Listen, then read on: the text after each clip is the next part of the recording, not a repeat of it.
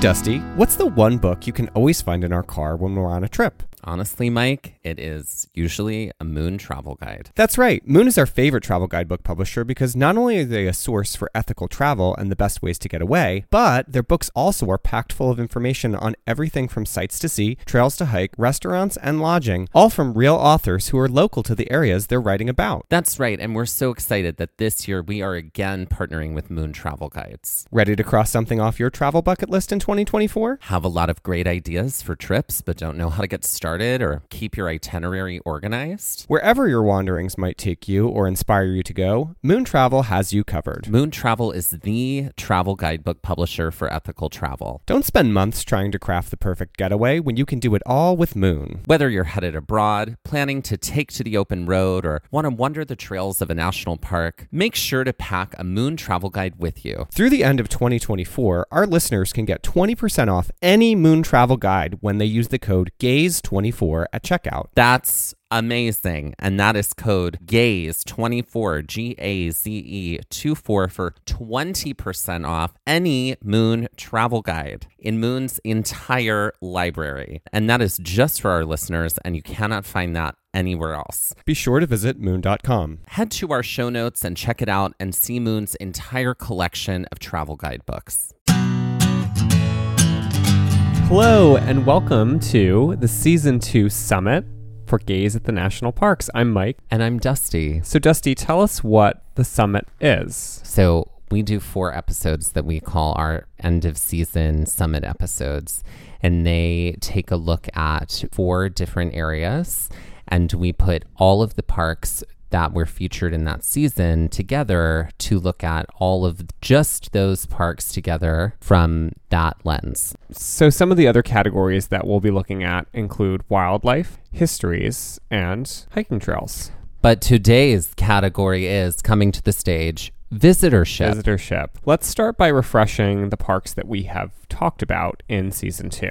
Yes. So we started Season 2 in the beautiful state of Hawaii. It's true. God, what a beautiful place. Yeah. Yep. Okay, so we started in Hawaii with Hawaii Volcanoes National Park, followed by Haleakala National Park. And then where did we go? We then traveled to Shenandoah in Virginia, which we had actually visited twice, and then to Kings Canyon and its next door sister, Sequoia. Followed by, in Colorado, Black Canyon of the Gunnison. And then our Mediterranean Mamma Mia Wonderland, Channel Islands. And then we ended our season back in Utah with Capitol Reef. Secrets. Best kept secret in Utah. It's true. Capitol Reef National Park. Everybody keep that quiet. Yes. So we have a few things that we're going to definitely dive into when it comes to visitorship. But one thing that we wanted to look at was what are parks numbers like? How many people visit? And also what are the things that most people are going to those parks to see? What are the highlights? Before we kind of dive a little deeper there. For Hawaii Volcanoes National Park, in 2017, they had around 2.2 million visitors, but then in 2018, they only had 1.1 million visitors. That was because they had a volcanic eruption. Exactly. And that's what happened. Yep. So that definitely stymied visitorship. They did say that visitorship is on the rise again. And some of the things that people go to Hawaii Volcanoes for include the Chain of Craters Road, which is something that we drove down. The Thurston Lava Tube, which unfortunately, because of the eruption, was closed when we were there.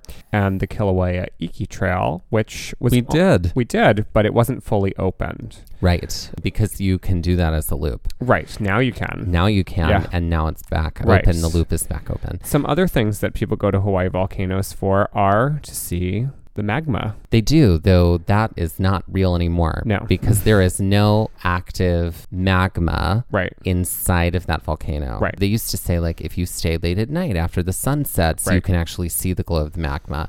And to just quickly refresh, magma is what we usually call lava when it is inside of a volcano. But when it comes out of the volcano and comes onto the ground, it is called lava. Larva. Great. So magma when it is inside of the earth, lava when it is on the earth. Right. Those are some of the highlights of Hawaii Volcanoes National Park. Let's talk about Haleakala. Oh my God, I love Haleakala National Park. Haleakala National Park, if you don't know, is literally the park, the mountain that is featured in the piece of mythology about Maui taming the sun. Then he had to climb all the way up to Haleakala, which means House of the Sun. House of the Sun, That's to right. tame the sun so that it was not, he could like throw a rope around it and bring it back so people could have it for their harvest. Right. And literally when you drive up to Haleakala, you have to sing the song You're Welcome. Yeah, you entire have way to up. do that the whole time. And then you pass the cloud line. Yeah. You literally drive so high up into the air that you through the clouds, and then you are like from the top looking down. When the clouds move, you can see the rest of Maui. and the vast Pacific Ocean that surrounds you all. But for a while, you just see clouds. Right. Haleakala gets about 1.45 million visitors each year. And some things that are very popular to do in Haleakala include, and this is something we did not do, but driving up and getting a ticket to see the sunrise. Yes, you do or have to see make the a sunset. reservation Yep. to do it. It's pretty cheap though, and it's really easy to do it on their website. Right. Biking down, which we saw a ton of people biking down, which seems like terror because that is a steep Steep road. and long, Mm-hmm. and biking up feels like torture to me. Yes. More so than like running up that feels like No. just a death No. wish. Yes. And the Sliding Sands Trail, which we did hike, which is a really long 13-mile trail Worth that you it. basically are hiking through the inactive volcano, which is incredible. And then there's also the coastal unit of Are you really Yeah, hiking through an active volcano? inactive. Oh, okay, great. Anyway, go on. Keep that in. And then there's also the coastal unit of Haleakala National Park, which you have to take the road to Hana to get to. Right. Road to Hana also worth driving. Right. We did a little bit of that because we didn't have a lot of time. Right. But it was easier to be an early riser in Hawaii because, girl, wasn't it? right, we Yeah. were just normally waking up at 5:30 a.m. Right. Being like, it's 5:30, we're awake, And the we're sun is showered, up. we're out, we're going, we're Right. doing things. And then by 4 p.m., we were like, it's bedtime. Yeah. Like, it's time to go to bed. Like, Yeah. there were times we were definitely in bed by 7 Yeah. p.m. Jet lag is real. Yep. Mm-hmm. Let's talk about our friend Shenandoah Deer. Shenandoah Deer. Mm-hmm. God, what a beautiful, like, north to south national park Yeah. with some amazing hiking trails. Yes. Absolutely. And one of our amazing. closest to us, which is great. Shenandoah gets about 1.42 million visitors each year.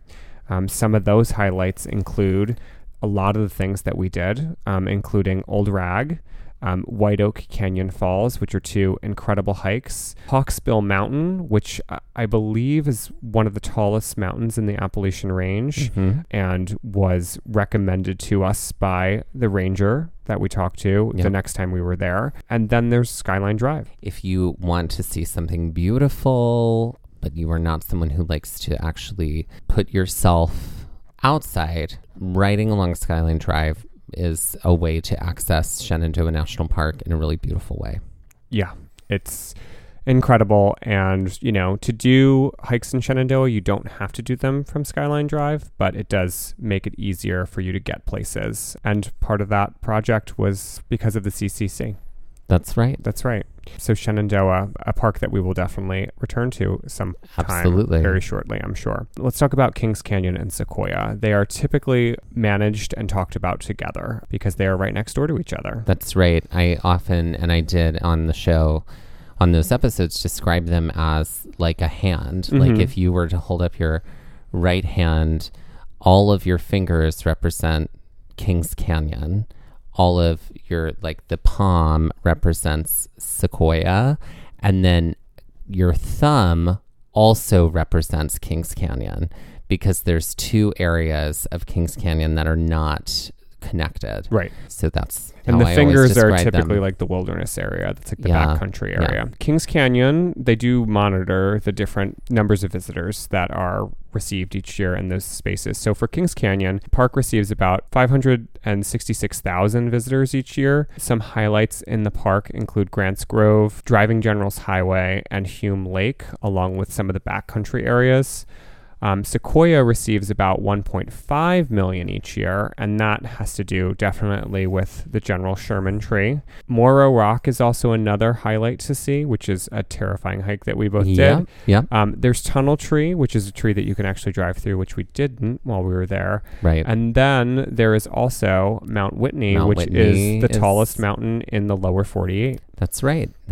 And there's a way to do Mount Whitney in a day, but it takes all day. Right. We thought about doing that when we were there, but there was Too early. still snow. Yeah. There was still snow. And so it's like, No. you really should, if you want to do Mount Whitney in a day, you Summer. really should hire someone who knows how to do it. Right.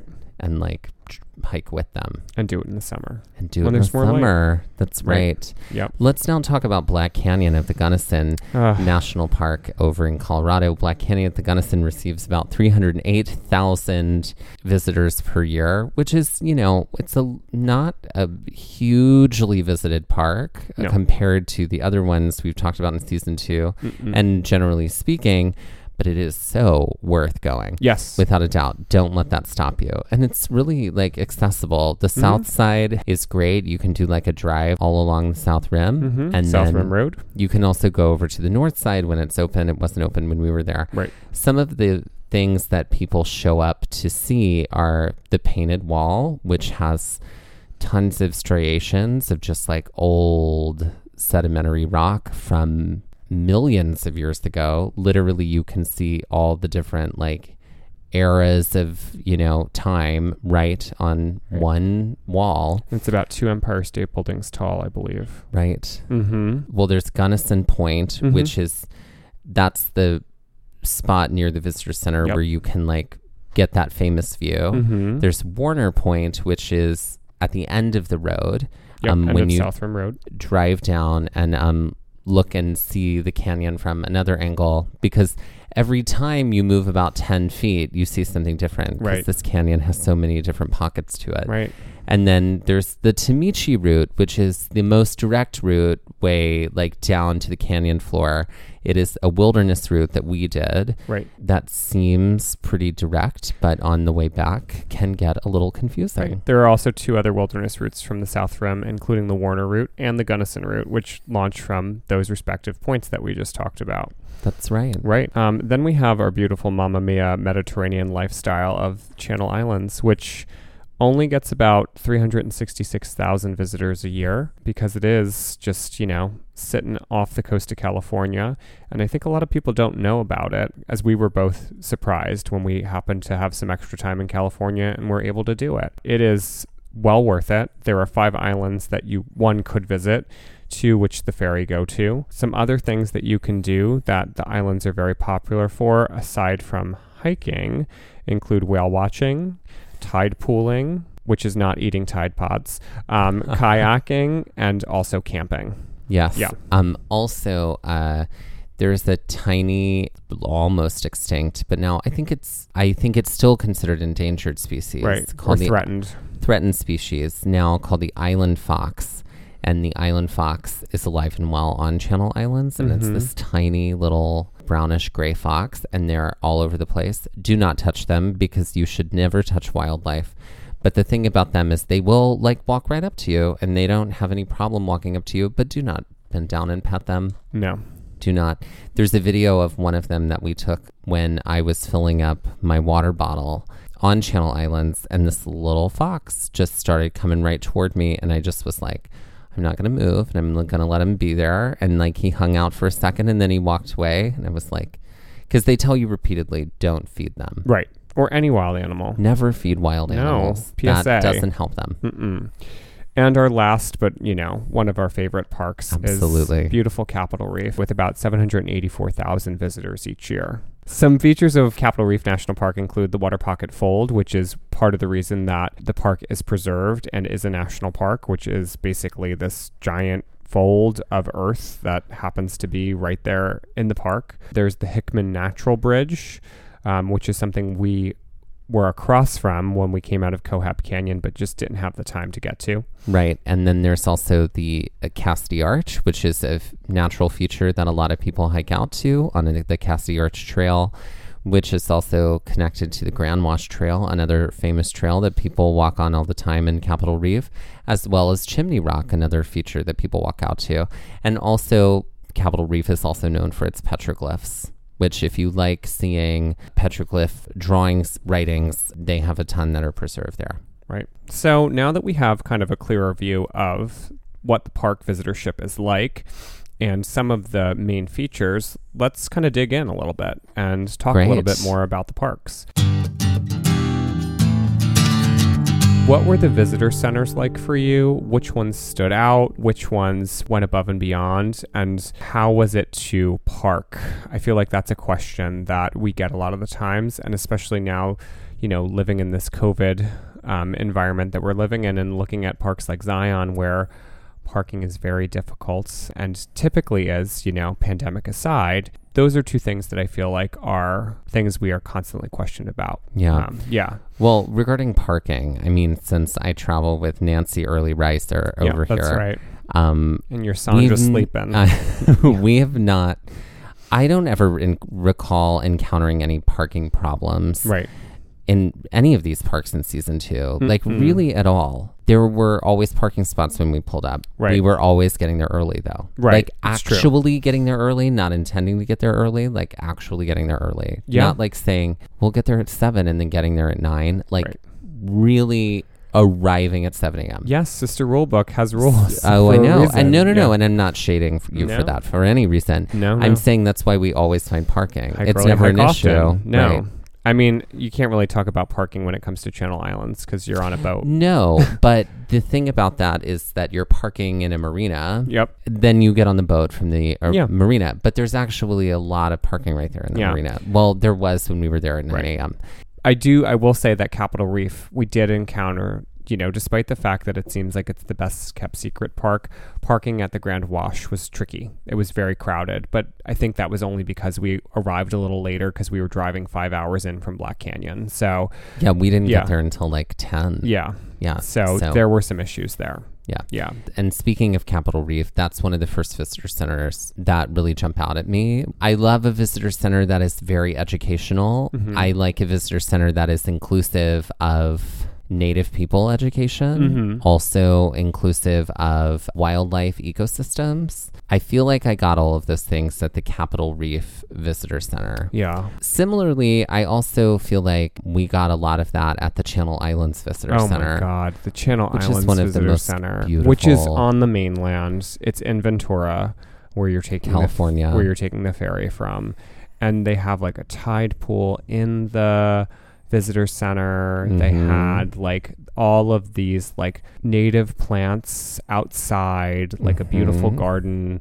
It was just like coastal visitor center wonderland, and it just felt like I just wanted to live my island life. And it was really really beautifully curated and like just seemed very bright and picturesque and happy. Right. The other thing is that it's good to remember visitor centers are created for a lot of reasons, but it's sort of like a starting place when it comes to like, I want to know what to see here and I want to know what to explore here. And we use it as a resource in that way all the time. Yeah. And so I have started to sort of look and go like, okay, if a visitor center like is bigger, certainly, yes, they could have, more funding to be able to create that. But I'm also thinking about like, they may need to provide more context here in this visitor center. Right. Versus like they may have been able to provide more context outside. You know what I mean? Like in some parks really do that. Yeah. Like I feel like Sequoia did a really nice job of like keeping you informed along the way when you were outside. Yeah. Whereas like their visitor center was fairly small. Yeah. But Same that thing was for Kings Canyon. Yeah. But it was like you're gonna get informed while you're on your journey outside. Yeah. I think one that stands out for me because of the view that you had from it was Black Canyon. And it was beautiful. And we also spent a ton of time in there. I feel like we were in and out a lot because we were curious about the North Rim, and then we came back and we were like, well, what can we do the next day? And then we about the overheard a Tamichi conversation about the Tamichi route, and we had to get our permits. So I and do then we feel had to go back and give the permit back. right. I do feel like it was not only like well constructed, beautiful, had all the views, but I do feel like it was the people in the visitor center, not that the rangers we've encountered at any other visitor center aren't just as helpful, but I did feel like they really did take the time to explain so much to us, especially when it came to that wilderness route. And speaking of visitor centers with views, Haleakala's visitor center, there were two that we encountered. One right when you you drive up past the cloud line, you get into the park area and you encounter one immediately up on your right.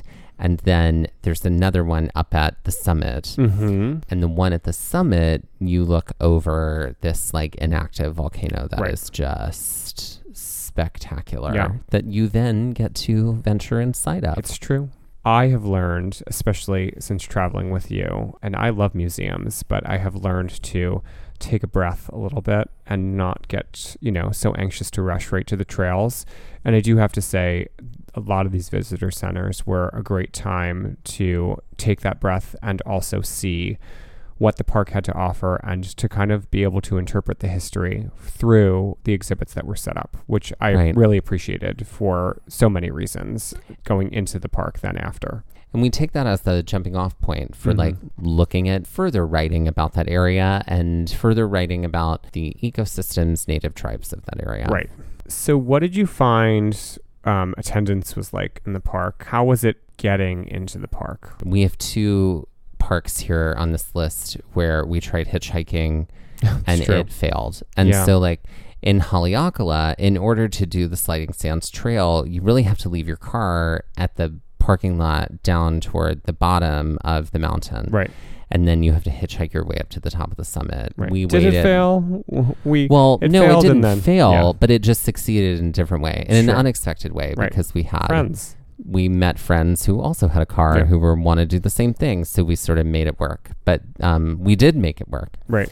So that was a little bit like an unexpected challenge as far as we don't want to turn around and hike 13 miles back in the other direction. We physically can't in a day. Yeah. Right? So like that was a little complicated. Yeah. But there was like no one on that trail. Like in Haleakala, we encountered a couple of trail runners like once, and then that maybe scared the hell out of us because they had like their music blaring, they like did. in their personal And speakers. Hawaii Volcanoes didn't have a ton of people either. No. I guess one of the busiest parks was probably, Old Rag was a fairly busy trail once we got up toward the top. Yep. There were quite a few people. And Sequoia had like people bustling around. Sure. Black Canyon of the Gunnison was sort of a little remote. And then we had a whole boat full of people going over to Channel Islands. Did feel crowded because I do feel like you're on an island and that's really the only way to get there is with the boat full of people. And even getting to the island, because people camp, people may have taken an earlier ferry. It did seem like it was fairly bustling. And even Capitol Reef, I felt, was pretty crowded. We were always with people on the trail for the most part. Even if they were not like directly with us, they were up ahead. The only time that didn't happen was when we did Chimney Rock, but that was like, nighttime sleepy hike for us. Overall, I don't feel like there was ever a time where I felt there are too many people here and I can't enjoy this and like it's not quiet, because that's some of the beauty of the national parks is being there and like hearing the natural sounds and being able to see it kind of like unencumbered. And I never felt like that was the case ever. I do feel like, as far as difficulty, getting to the park, if you're going to Hawaii Volcanoes or Haleakala, you're taking a long plane flight one way or the other. Yeah, you Remember we got on like a tiny plane to go from Big Island to Maui. We did.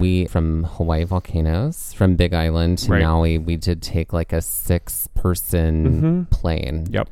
And, the tickets were cheap. We ended up, I remember that day you were very excited because they bumped us to an earlier flight. We had gotten there, an hour and 45 minutes ahead of time. That's right. And they were Sister like, Rulebook. oh, you didn't have to. That's really early. We were like, well, we thought we had to. And they were like, no, but there is a flight in 10 minutes. Do you want to get on that one? And you were like, yeah. Yes. So Sister Rulebook and just it all came and back. Sister follows her rules. That's got right. on the plane. Right. Yeah. So those were lengthy travels to get to Haleakala and then Hawaii volcanoes because there is that jet lag that you're encountering too. Yeah. But driving there was never driving when we got there. Like from the airport to Haleakala was like not a hard drive. No, It's I mean you got to yeah. go up the mountain. Yeah, but I mean it was very eventually, easy to find. Super easy. Shenandoah, is pretty easy, and there's so many ways to get to hikes in Shenandoah that don't involve Skyline Drive. The only thing about Shenandoah is that like Shenandoah is long. Yeah. And there's only like 3 entry points Right. onto Skyline Drive. Right. And if you and you can get to hikes not on Skyline Drive. Right. Like you can take other roads Yeah. to get there, right? Yeah. Like going around the park to come inside Yep. versus through. In that way, like if you get on Skyline Drive, you're committing to being on there for a while. It's true. Yeah. Yeah. And as far as like Kings Canyon and Sequoia goes, like they're so close to each other. It's true. There was definitely like when we were there, depending on season, there's always an issue of weather. So that was something we were constantly checking. So that's something to kind of like be aware of and ensure that, you're going to be okay getting into the park because of the weather there. Black Canyon was easy too. I mean, we were in the canyon so many times. We even went back at night and that was Right. a little terrifying because we tried to see stars and that blew up in our face. Right. Things you can And- hear about on that episode. Yeah, and Channel Islands was, get on that boat, girl, Get on the boat. and Capitol Reef. What are you gonna do? It's Big, beautiful. open, beautiful space, easy to drive into. Right, Right. All that stuff. right. What about towns? Was it like how close were you? What did you feel proximity was like when it came to like civilization, like around things? Sure. Hawaii volcanoes feels really far away from everything. Yeah, I mean, Big Island, Hawaii is massive. it's big. You get pockets of development areas of like stores and homes and things like that. And like right near the airport, you have some stuff. And then I know there's more on the northern side and stuff like that. Right. But like Hawaii volcanoes was far. Yeah, it was pretty remote. It took us like 45 minutes to drive there from where we were staying, something like Right. that, almost an hour. It was like an hour we were staying an hour between The airport and the park. And the park, yeah. Right. Haleakala is all the way up the top of that mountain. So there's not really like a town, but it doesn't take long to drive down and then you're in town. Yeah, no. And Maui isn't the biggest, but it's sprawling enough to have like multiple parts of that island and like you can get a varied experience in like lots of different areas. Shenandoah, the communities are all pretty close. Like I didn't ever feel like, it was that far, but it was like rolling country. Like you would drive out of a community and then, if you listen to that episode of Little Stony Man, you'll hear about how my battery died. And thankfully it was not in the park. Right. And we were actually in like more of a bustling town at that point on our way to Washington, D.C. Kings Canyon and Sequoia are like, they are, two of the prongs on the fork from Fresno in order to get to a national park, the other being Yosemite. And they're not really close to towns. Little like probably like seasonal like park towns. Well, but nothing that big. I remember on the way to Yosemite, but I don't remember those on the way to Sequoia or Kings Canyon. Like I guess you're really right. don't. Yeah. Because you took you took a road in a different direction. You're right. So I don't remember those on the way. I remember like the first thing we were really going to get to was back to Fresno. Yeah. As far as Black Canyon and the Gunnison, Right near Mount Rose, Colorado. Mount Rose, Colorado. Yeah.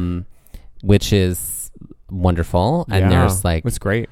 that is like it has a downtown and it's got, great, lovely restaurants and breweries. Yeah. Channel Islands is obviously near Ventura, California. So but otherwise you're, otherwise you're on an island. Yeah. And that's just that. Capitol Reef has one small town nearby called Torrey. Yeah. Which Capitol Reef is the north to south national park, and Torrey is on the west side. And you take the main road through the Fruta section of Capitol, I-24, and then that'll bring you right into Torrey, which I wouldn't call it bustling, but I would say there's definitely, it's civilization. Yeah. You've got, you know, some hotels and, you know, some restaurants and like a general store and around there. Yeah. What's accessibility like for those who may be differently abled in hiking the parks, getting into the parks? Like, were there trails that you felt like were accessible for people? And maybe even just like people that had kids that needed to have strollers, you know, or people that were maybe elderly that, you know, couldn't walk on like a very craggy trail. Sure. We tend to like to do challenging hikes that involve a lot of uphill, but I feel like you can absolutely access basically all of these parks without necessarily like hiking them. Let's start with Hawaii volcanoes. Yeah. Hawaii volcanoes, other than like going into a crater, it's pretty flat. Yeah. And you're up on like the rim of a crater, and you can get pretty close and see all the things you need to see right near the visitor center in Hawaii volcanoes. They have sulfur pits, the sulfur pit or the steam vents right there that was like a boardwalk trail, which is that's accessible, certainly, right there.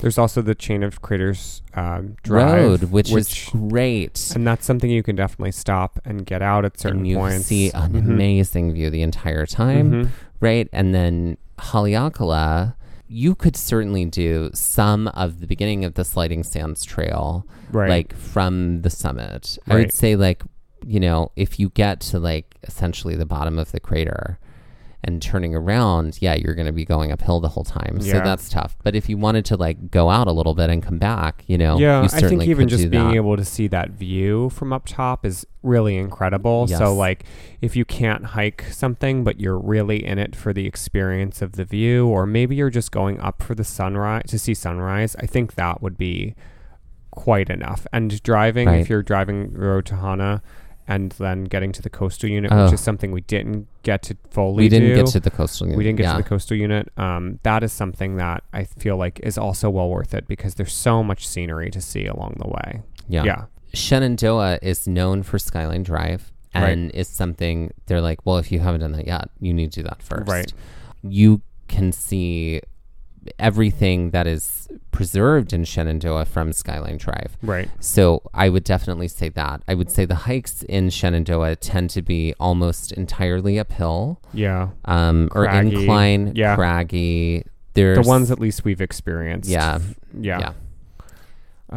Kings Canyon and Sequoia have a bunch of smaller, like they have smaller hikes and you're often just walking out to a tree and coming back. Right. Grants Grove area and Kings Canyon. Those I feel are... Those paths are pretty easy, pretty flat. And same thing with Sequoia. To get to the General Sherman tree, there's there's the upper parking area, and then you can kind of like wind down on a path, and you can see a lot of trees there that are kind of like on a macadam, like a paved walk. And then you can take, I don't know, I think it's seasonal. There's a shuttle that you can take back up to that parking area up at the top. Obviously, I don't know if that's running now, especially because of COVID, but that definitely added to some accessibility. I also thought like the Congress Trail, which we were on for a long time. Not too bad. It wasn't too bad. Even going out to Morro Rock, because you can walk along the road that whole way out to Morro Rock. Yeah. I would say you can see the view that like Morro Rock affords you without hiking Morro Rock. Yep. Like it's literally like right next to it. So it's worth driving out there to, driving to that section to see that view. Yep. Because like talk about just vast canyon, valley, like it feels like you are in the stuff of dreams. So I would definitely recommend doing that. Also, Giant Tree Museum. I forgot about that. Yeah. For Visitor Center. Yes. Yeah. That was that one's that also my great. Mind. For Black Canyon, you have that South Rim Road where you get that is great because the majority of what South Rim Road is you drive, and then you park, and then you get out and you walk, I don't know, 500 feet to some point, and then you can look out and take photos. Yeah, some of those are balconied and like a little bit more paved. Some are a little like off-road hikey, like out, like dirt trails. But it wasn't anything too tough. And then when you get to Warner Point, that is like a proper trail that you could do, you know. I do think that national parks know that people like to come there and hike trails and like get on trails. So they do try to make trails available for those people. Yeah. So like Warner Point is one of those. And then near the visitor center, there are some other trails that sort of like give you a taste of what it's like to be in the canyon. There's some that go around across the parking lot and like all that, which are basically flat the whole time, that are pretty easy. And then there's like one by the visitor center in Black Canyon that is considered strenuous, but I certainly wouldn't recommend doing a wilderness route that isn't maintained. Right. But what's great is they have, well, it was closed when we were there, 2 cars, but they have a road that you could take that goes all the way down into the canyon. And so East Portal Road, was that it? I believe so. Yeah. And that road, if it's open, you could, if you wanted to like get to the base of the canyon, that's the way you could go. Yeah. Channel Islands, I would say it may be a little tricky. Like you could get to the island for sure, but those hikes, they get a little steep. They get a little steep, like pretty immediately. There's, when you land at the one, like it's definitely worth doing. And you could certainly just like hang out at the beach and hang out in that area. You know what I mean? At like the ranch, Scorpion Ranch, and sort of walk around, and they have like, you know, the different, you know, exhibits there that you could enjoy and learn and like see the foxes. And, you know, there's some flat area right there in Scorpion Ranch that you can explore without like going up hills. But if you can do incline, like the incline on Channel Islands is really not that bad. The incline in Shenandoah is significant, but the incline in Channel Islands is like, it's rolling hills. So if like walking up some rolling hills is something you want to do and are able to do and care to do, then there's, you know, that option. In Capitol Reef, I think probably the best hikes to do would be the Grand Wash, which is flat the whole way and really wide. Yeah, and even though we didn't do them because I think it's a boardwalk, is the petroglyphs. Oh yeah, definitely. So I think those would be probably your best bets. Also, driving. Right. There's so much to drive and see at Capitol Reef. Yeah. It's definitely like I can drive out and like, you know, maybe park my car on the side over here for a second and like get out and look around and like, you know, come back, go back to the car and keep going and try another spot. Yeah. And lastly, which parks seemed to be the busiest to you and which parks seemed to be the quietest? I know we talked numbers before, but that doesn't necessarily mean that we didn't have a busier day or a quieter day when we were in a park based off of our experiences. So what did you find to be like a very busy situation versus a very quiet situation? You know, the busiest parks to me that jump out immediately on this list are Hawaii volcanoes after 10 a.m. Right. Sequoia after 10 a.m. Channel Islands because of the boat. And Capitol Reef was pretty bustling the whole time. I mean, it didn't feel like it didn't feel like Disney World kind of just packed all the time. But you definitely did see the most people in those parks. You're right. Yeah. Yeah. The quieter parks, I mean, Haleakala was pretty quiet. Yeah. And Shenandoah felt pretty quiet to me just because I think it's like Shenandoah is a park that you don't sort of go to a centralized location to begin your access point. Right. It's just so big that you can come in at any moment and you just make some choices about where you're going to go. I think our busiest hike there was White Oak Canyon Falls. That's the one where I felt like when we were coming back down is when but we were there early, so we hiked pretty quietly. Yeah. Black Canyon had some folks around, but like it feels so in the middle of nowhere. Right.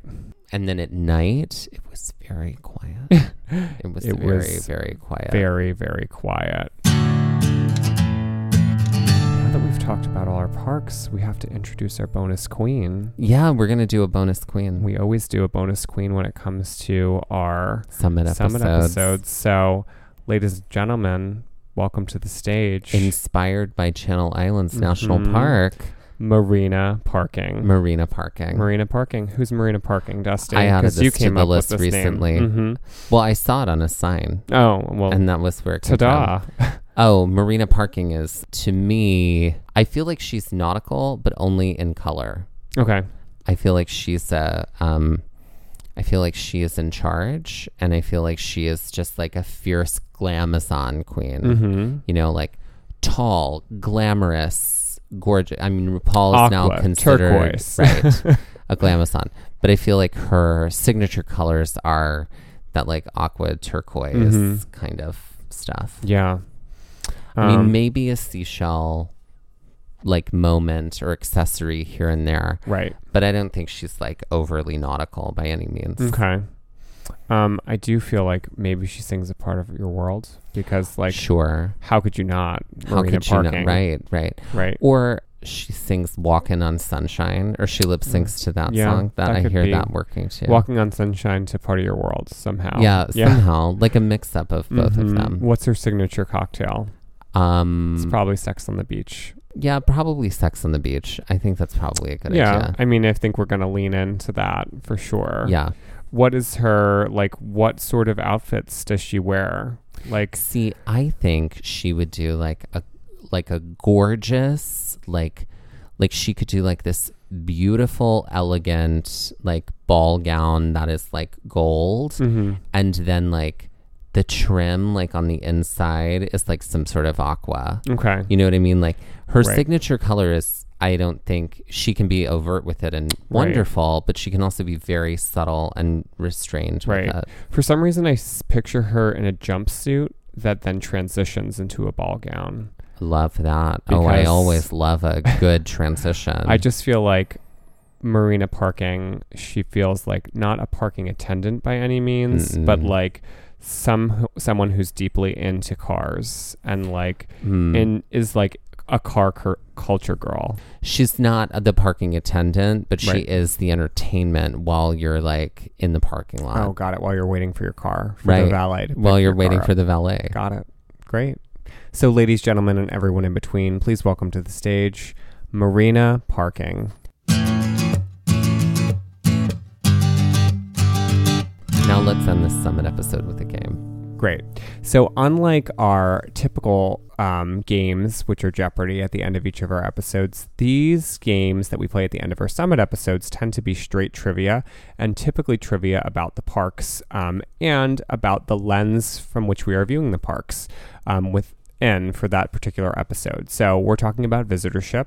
So these are all facts about, and this time I stuck true to the parks that we dealt with this season, parks that we have seen this season. So I'm going to ask you, I've got 5 questions, and then I have a 4-question lightning round. I'm ready. Are you ready? Great. And some of these are multiple choice. Okay. Hawaii volcanoes in Haleakala National Park were originally joined as one national park, Hawaii National Park. What year did they split into 2 separate parks? Was it A, 1940, B, 1950, or C, 1960? I'm going to say 1960. That's correct. Okay. There you go. When in doubt, choose C. Question 2. This president visited Skyline Drive in this national park within his first 100 days in office. He returned later to dedicate the opening of the park in 1936. Name the president and the park. Well, it's Shenandoah. And... oh, God, who was president in 1936? Was it Harry Truman? Was it FDR? That's right. Okay. It was FDR. Great. FDR and his New Deal. The cherry trees on the National Mall were a gift of friendship from this nation in 1912. Oh, because we did go to the National Mall this year. Yep. Oh. By nation, do you mean like, is this a tribal nation? Nope. Okay. What is Japan? That's correct. Okay. Of all the national parks that we have visited this season, this is the least visited in this state and one of the least visited overall. Is it Black Canyon in Colorado? That is correct. Okay, so here's our lightning round. I'm ready. So I set this up like Grants Grove, which is the original name of Kings Canyon National Park and one of the areas that still occupies the park, which is where you can see the General Grant tree. So what I've imagined is, because Grants Grove is an alliteration, I'm going to give you a clue, and you need to give me the president and then the alliterative landmass, because I love to torture you. The Potomac, if it was renamed for this World War II general nicknamed Ike, and was a much smaller stream, perhaps running towards a bigger river. Is it Eisenhower tributary? Not tributary, it's alliterative, so it's going to be an E. Eisenhower estuary. That's correct. Ooh, Very I good. can't believe I remembered Pull that word. that out. I've heard you use that word before, which is why I remember it at. The New Jersey Pine Barrens, if they were renamed for this first general. The Washington Woods. That's correct. Okay. Look at you. You are on fire. The Appalachian Mountains, if they were renamed as these much smaller, oftentimes less craggy than mountain landforms, with this president who died in office within his first month. Is it Harrison Hills? That's correct. You're killing it. All right. It's funny because I listened to our first summit like a little while ago, and I definitely didn't set you up for success, but you are on fire today. Great. Okay, and here's the last one. It's hard. Okay, I'm ready. If the Hawaiian island chain was renamed in an alliterative fashion after this president who took office after James Garfield was assassinated. Is it Polk? Is that the president? It's not that. Is it? Yeah, I don't. He's also a legendary king of England. George? No, legendary, like in stories. Arthur? Mm-hmm. Chester A. Arthur. Oh, he died a month in office? No, he replaced James Garfield. Oh, who died a month in office? Okay. No, he was assassinated. He was 4 months in. Oh, he was 4 months in. Okay, great. Okay, Arthur Archipelago. That's right. Look at you remembering that word that I tortured you with so long ago. There we go. You did so well, and I'm so proud of you. Those were great clues. Thank you. I do what I can to write good clues. Yes, you do. You're exceptional, Sister Rulebook.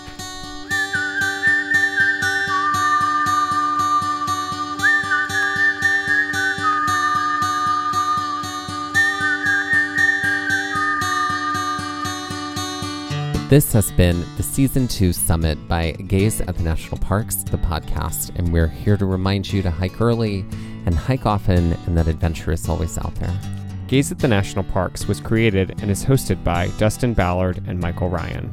To see images from this episode, follow our Instagram at Gaze at the National Parks.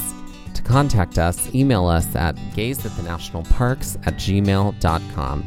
And to find out more about the parks mentioned in Season 2, visit our website, gazeatthenationalparks.com.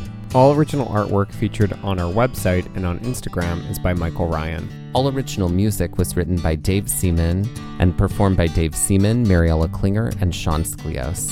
Our music producer is Skylar Fordgang. Stay tuned for our following Summit episodes on wildlife, histories, and hiking trails.